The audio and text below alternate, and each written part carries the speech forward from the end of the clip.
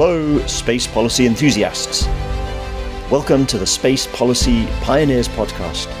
My name is Andy Williams, and I'm the Director of Science in Space, a niche space policy consultancy firm. On this podcast, we'll talk to leading space policy experts and hear their informative and inspirational career stories to help you, the listener, learn about the different career paths in space policy and the skills you need to be successful. If you enjoy this podcast, please help us by leaving a 5-star rating on your favourite podcast platform and sign up for more information and career resources at www.scienceinspace.co.uk. One final note before we begin: all guests are talking in their personal capacity and are not representing any official position of their former or current employing organisation. This podcast is for informational purposes only and is not legal or investment advice. Our guest today is Charles Galland, Policy Manager for ASD Eurospace, a European Space Industry Trade Association. Welcome to the Space Policy Pioneers podcast, Charles. Thank you, Andrew, for the invitation. It's my pleasure to be here. So, Charles, before working in the space sector, you studied for political science at the undergraduate level, and then you did 2 master's degrees in international relations and European politics. And then your first professional role was with Unilever in their European affairs team.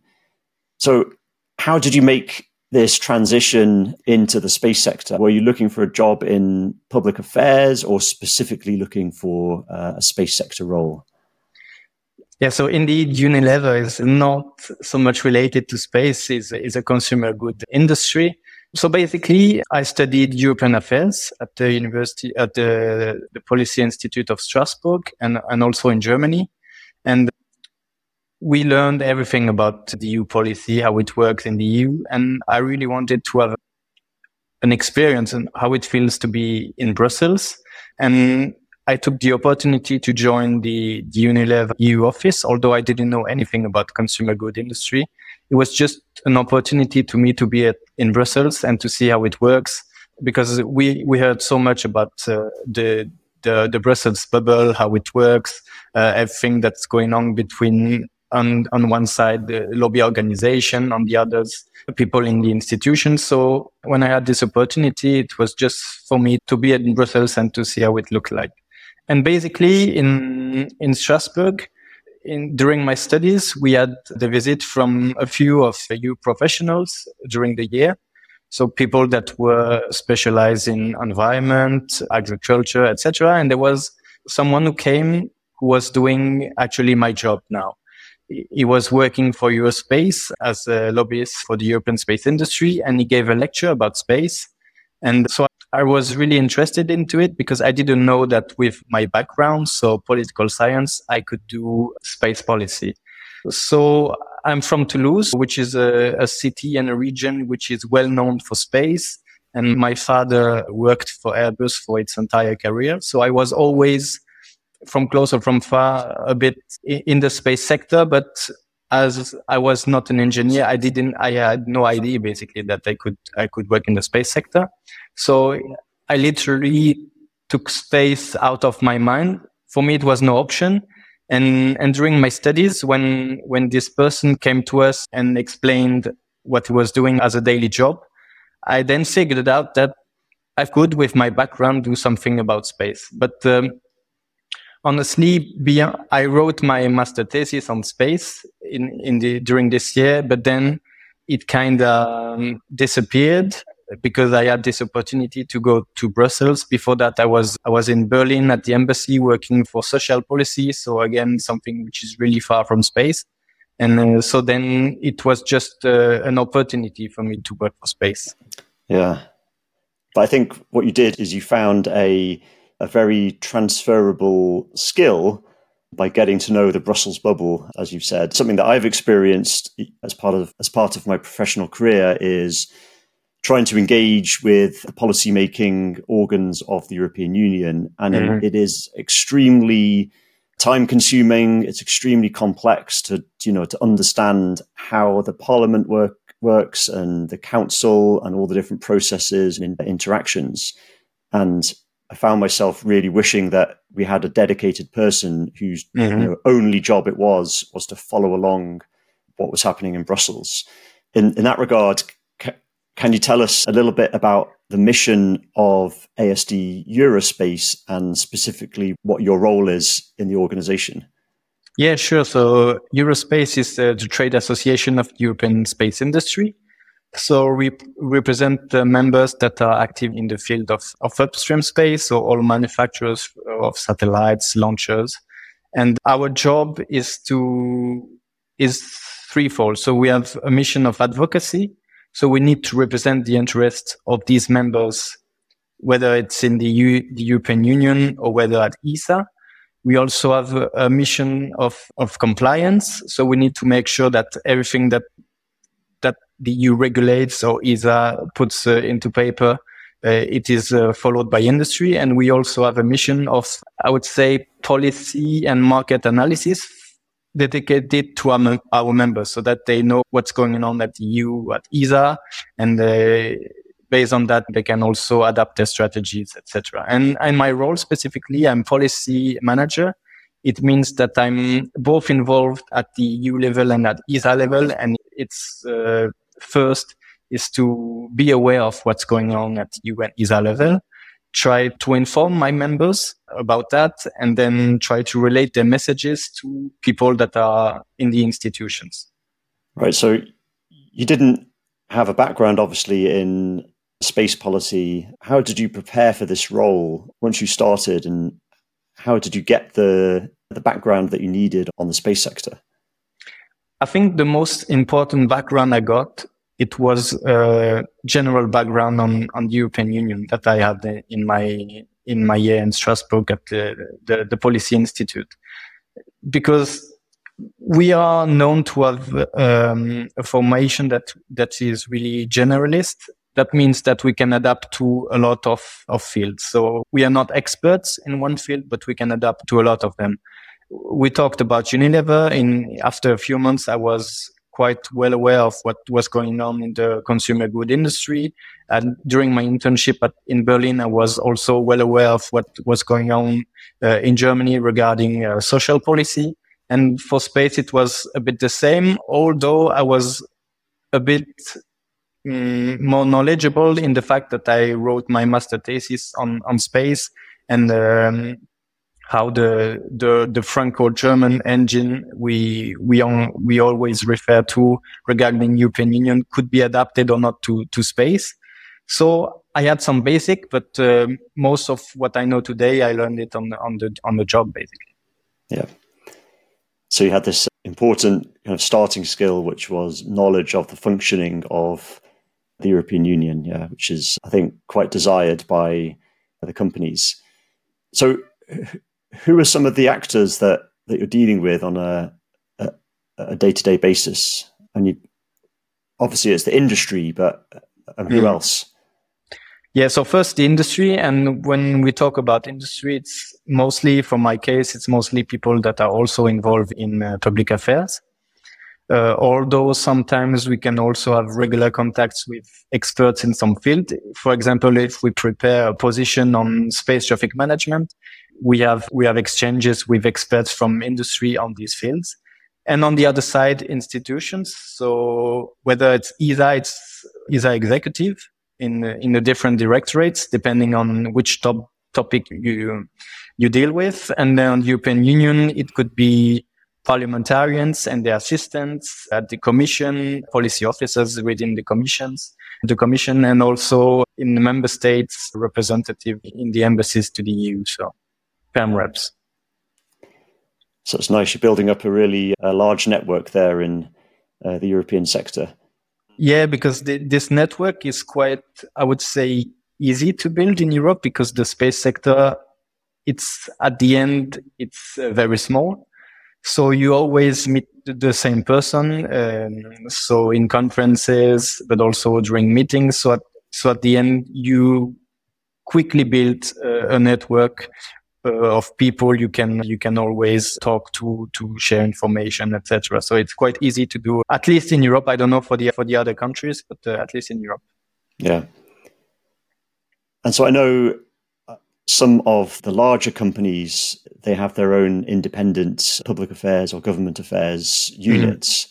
And even in some of the mid-size or even small companies.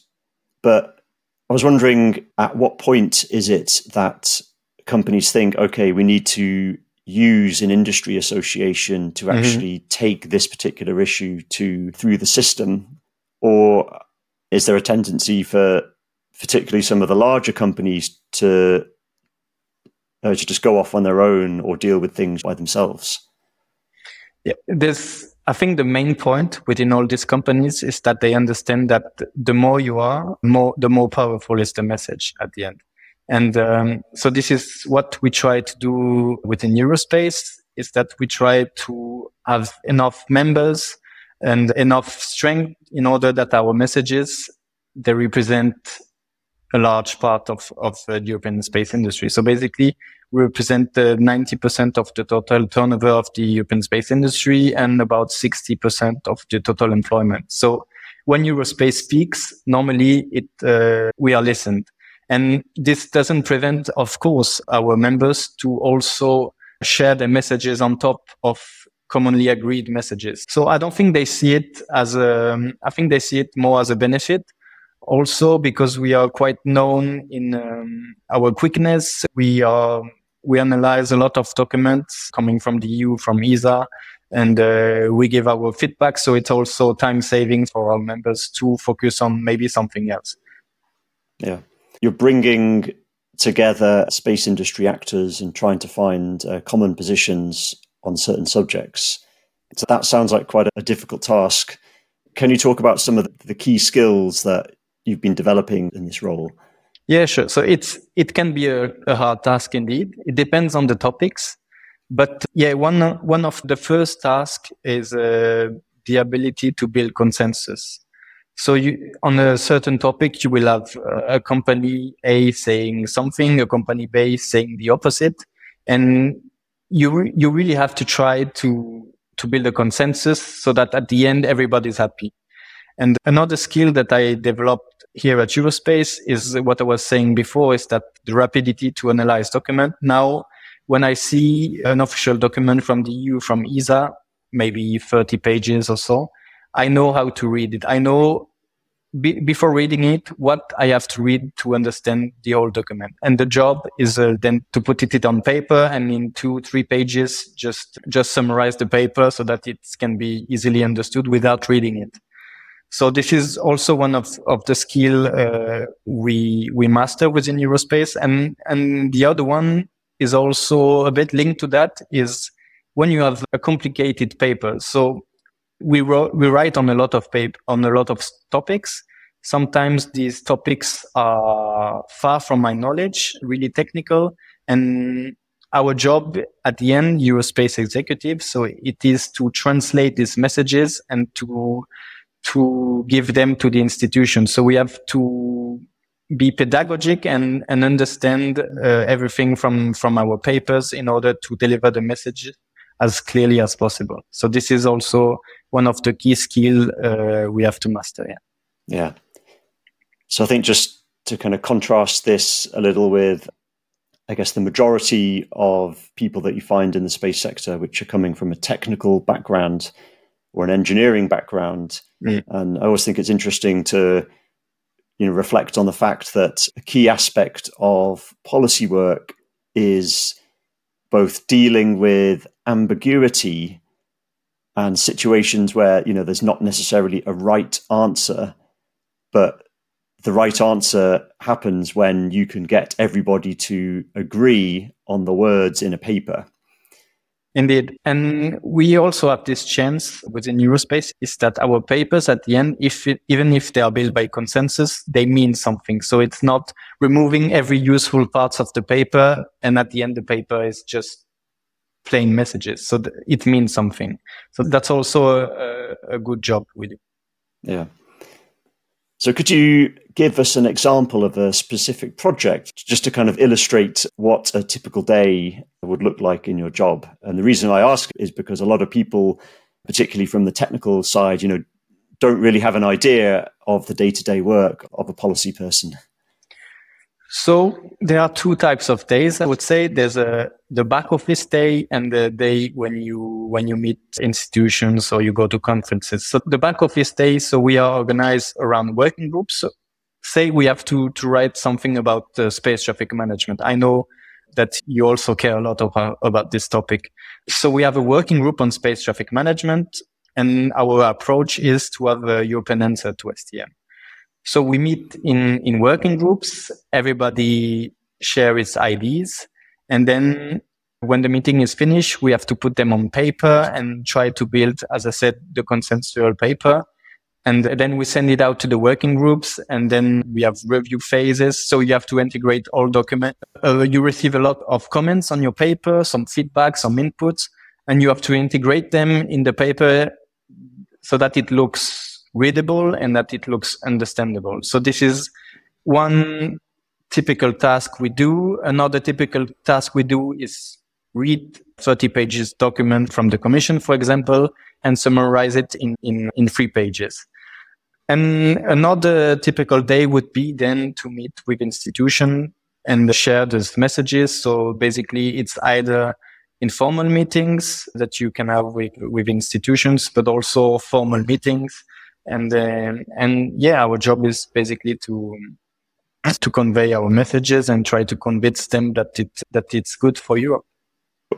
Was there anything that really surprised you about the role? I would say I was expecting it to be more difficult in terms of what we discussed earlier in terms of technical background. I was expecting to a bit struggle at the beginning with all technical terms, but you really learn it on the go, and we really touch upon deep subjects, but also in the policy aspect, so it's easy to understand. Also, I was quite impressed by the fact that also I said it earlier that the space sector is quite small, so you always meet the same person, so you can build relationships of trust. So it's easier afterwards to convey your messages. And if you also have an expertise which is recognized by these people, they also listen to you more. So this was also something that surprised me the most. Yes. You've mentioned several times that the space sector is pretty small, but I think in general it's starting to get bigger. So we're seeing more and more funding go into the sector, more and more private capital. Mm-hmm. And the development of a new space sector, several European launch companies in development, which is pretty exciting. So what are some of the broad issues or the broad policy topics that you're dealing with at Eurospace? We are quite involved so it changes a lot. It's also something good about the job is that we are switching from topics to topics. The topics from 2 months ago are not the same topics as today, and they will not be the same as tomorrow. We also involved in a lot of different sides. So today I could say it's space traffic management and the EU space law that was announced by Commissioner Breton last year. There's also the close relationship between space and defense, which is more and more recognized at the EU level. It's no longer taboo. There's also, on the other side, everything that goes with simplifying procurement. You mentioned a lot about these new space companies, and they sometimes complain, and they are right, about how difficult it is to get an ESA contract and to get the payment from this contract. So we try to reflect on how best to change that. ESA is also reflecting on amending or changing its geo-return policy. So we also dealing with that as well. So the topics are numerous, and what's good about it is that it changes a lot and it evolves. So that's good. And of course, I cannot go without mentioning the Iris Square constellation, which is also quite high on the agenda for us. So the purpose of this podcast is to help people who are interested in space policy to actually launch a career in the field. So now I'm thinking, okay, how can we give good advice. So I was wondering about your particular degree. So you studied political science and European affairs. When you look back, was this a good choice of degree, or would you have done anything differently? At the end, yes, it was a really good choice because I'm here today and I'm really enjoying my job. Maybe what I could have done more is to be more involved in space in general. So you have a lot of bodies that are targeting young people, such as the SGAC. I could have been there as well. Also, there's a lot of open conferences when you can go to that are free as well. It's really interesting a bit to grasp what the European space sector is up to. And also what's really important, at least in Europe and in the Brussels bubble, is to build a network. And when you go there, when you go in those bodies, you already build a network with young professionals. And at the end, it will serve you because you will have more opportunities. So this is something I didn't do. And by luck, I'm here today, but I guess it would have been maybe quicker to go into the space sector if I'd done that before. Yeah, so you mentioned the SGAC, which I'll put this in the show notes, the Space Generation Advisory Council. I think that's an amazing organization that has lots of opportunities for people to get involved and kind of actively work on current subjects in the space sector. So that's a really good option. And yeah, I mean, the networking thing, I found this myself, that there's no kind of textbook out there that says this is how the European space sector works. It's actually pretty difficult to kind of uncover how it functions and really understand the difference between ESA and kind of EU and how they operate. And I think one of the easiest ways to gain that knowledge is actually just to ask people. And I think I've also picked up a lot of knowledge just from social media. Indeed, and I think if we are talking about social media, I think on LinkedIn the space sector has gone quite big, and we have seen a lot of so-called space influencer that you may be part of, Andrew. I don't know, but that are trying to a bit popularize space and try to give the keys to understand better space and European space sectors. So that's also something which is, I think, really useful. And we also try to do it at Eurospace. So when there's a law which is issued or a regulation or something, we try to explain the content of it to our public. But also at the end, we are a lobby organization. So we put, again, 2-3 messages explaining the view of industry. So that's normal for us, but you're not obliged to do it. But that's also quite a good source of information. Yeah, absolutely. So what's your view on the future career opportunities in this field? I mean, where do you see the opportunities emerging? So as you said, the space sector is emerging, which is a really good thing because we don't measure enough. So we know about it, but we don't measure enough how space is useful.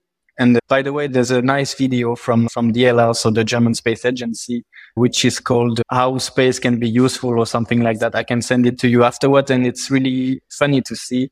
It's a day without space. What would happen a day without space? So we don't realize enough how space can be useful.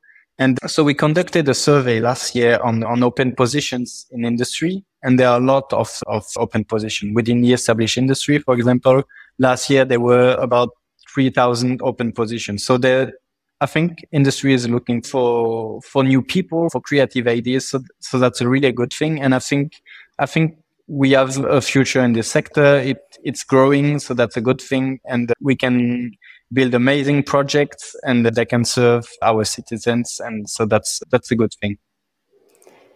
It's interesting. I mean, I've noticed the growth in companies that are really seeking to make their business model based on the downstream applications of space data. There's all sorts of companies in the Earth observation sector that are using Earth observation data.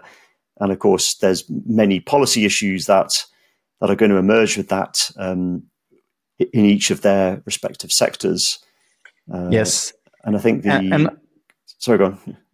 Yeah, I just wanted to say we see a growth in employment in the past years. And this is mostly driven by startups. But we also have to be careful with that because most of the employment is financed by equity. So these startups actually need real contracts in order to sustain their employment. So this is also something we have to look after in the future. It's that it doesn't create an employment bubble that cannot be sustained afterwards by real contracts. So yeah, that is a risk indeed. Yeah, and just recently I encountered someone who chose to go into the space sector not because of the inspirational things that were being done, but because of the situation of the growing space debris in our orbits. So it was the space sustainability mission that was motivating them to join. And I just found that really surprising. It was the first time I've seen that, because we're so used to seeing people who have had a long interest and passion in space and kind of always wanted to go it. And now we're starting to see these new areas. Yeah. And space is one of the fields where you have passionate people, but you also have some people that are not that interested in space and they see it from a different angle. You said the angle of sustainability, environment. So this is also a way into the space sector. And of course, you don't have to be passionate about space to work into space. I really like space, but I'm not passionate at 100% in space, meaning that I don't look at every launches on the planet. I don't buy everything space products, but I really like space. I find it super cool. I find it super dreaming as well, but you don't have to be passionate about space to work into space. So for the space policy enthusiast that is listening to this podcast, what is your advice then about starting along this career path? I would say you really have to know how to navigate into your political environment, whether it's in Europe or in another country. You really have to, I wouldn't say master, because when you're young, you're not mastering anything. You're just learning, but at least know how it works, how political institutions in your country work in order to navigate and be as efficient as possible. So that would be one of my advice. Know your environment. So on that note, you can get that knowledge, right, by doing a degree in political science. But do you think it's possible also just to sort of really be a close observer of the politics and, read as much as you can and talk to people as much as you can and kind of generate that knowledge and experience yourself? I think so, yes. I think it really depends on your motivation at the end. If you really want to work into this field, you will do everything to know about it. And that would be a clear advantage, of course. But yeah, you have to know your environment. I repeat myself. And whether it's by education or by educating yourself, reading papers, talking to people. So that's a huge plus, yes. Yeah. And the reason why I'm asking that question is that quite often I encounter technical people who want to get into policy, and they always ask, well, should I do, like a master's in politics or a master's in EU affairs? And it's kind of hard to know really what's the best advice. There's an opportunity cost to spending 1 or 2 years studying, and usually a huge cost financially. And I think that sometimes, depending on the particular field, I think you can actually just generate that experience yourself through experience and reading. I fully agree.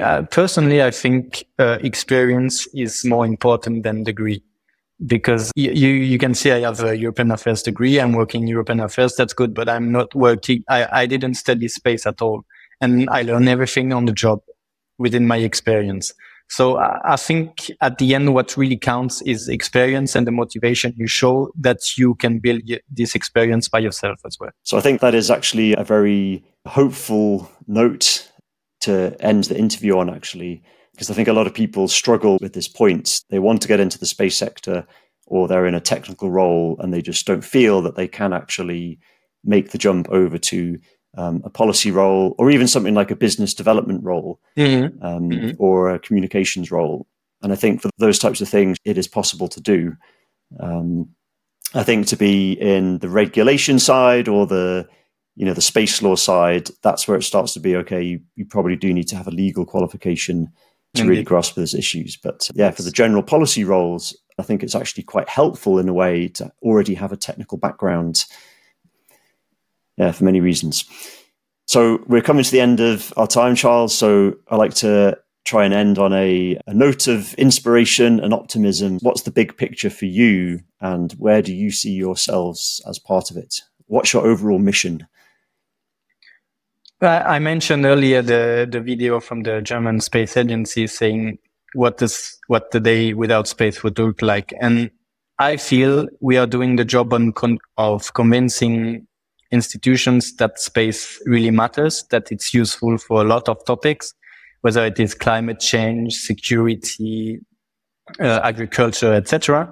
So I really see our role in trying to convince those people and that space really is useful and that it can help a lot of people on Earth. So this is what I feel about my job. I really feel that we have to convince that space matters and that space is really important. And in Europe, space is a bit too much clustered, I would say. We are a bit between ourselves and the other sectors. They don't really know about space, what we can bring to them. So that's really part of my job, and that's how I see myself useful. So Charles, it has been fantastic to talk to you. Thank you for sharing your experience. And thank you. Thank you a lot, Andrew, for the invitation. And it was a real pleasure for me.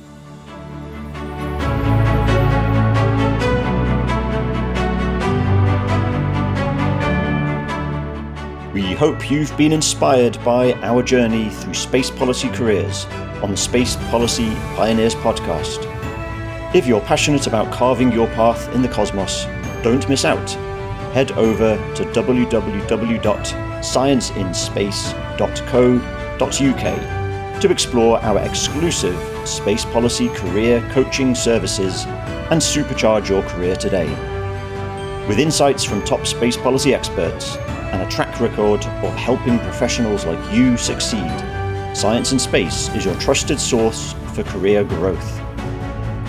Please leave us a rating on your favourite podcast platform.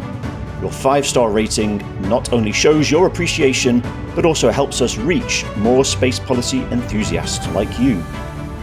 Sharing the show with 3 friends who hold your passion for space policy or on your favourite social media platforms amplifies our mission to educate and inspire. To stay connected, follow Science in Space on LinkedIn, on X, and explore our video content on YouTube. As we continue to explore the boundless possibilities of space policy, thank you for joining us on this exciting journey. Ad Astra.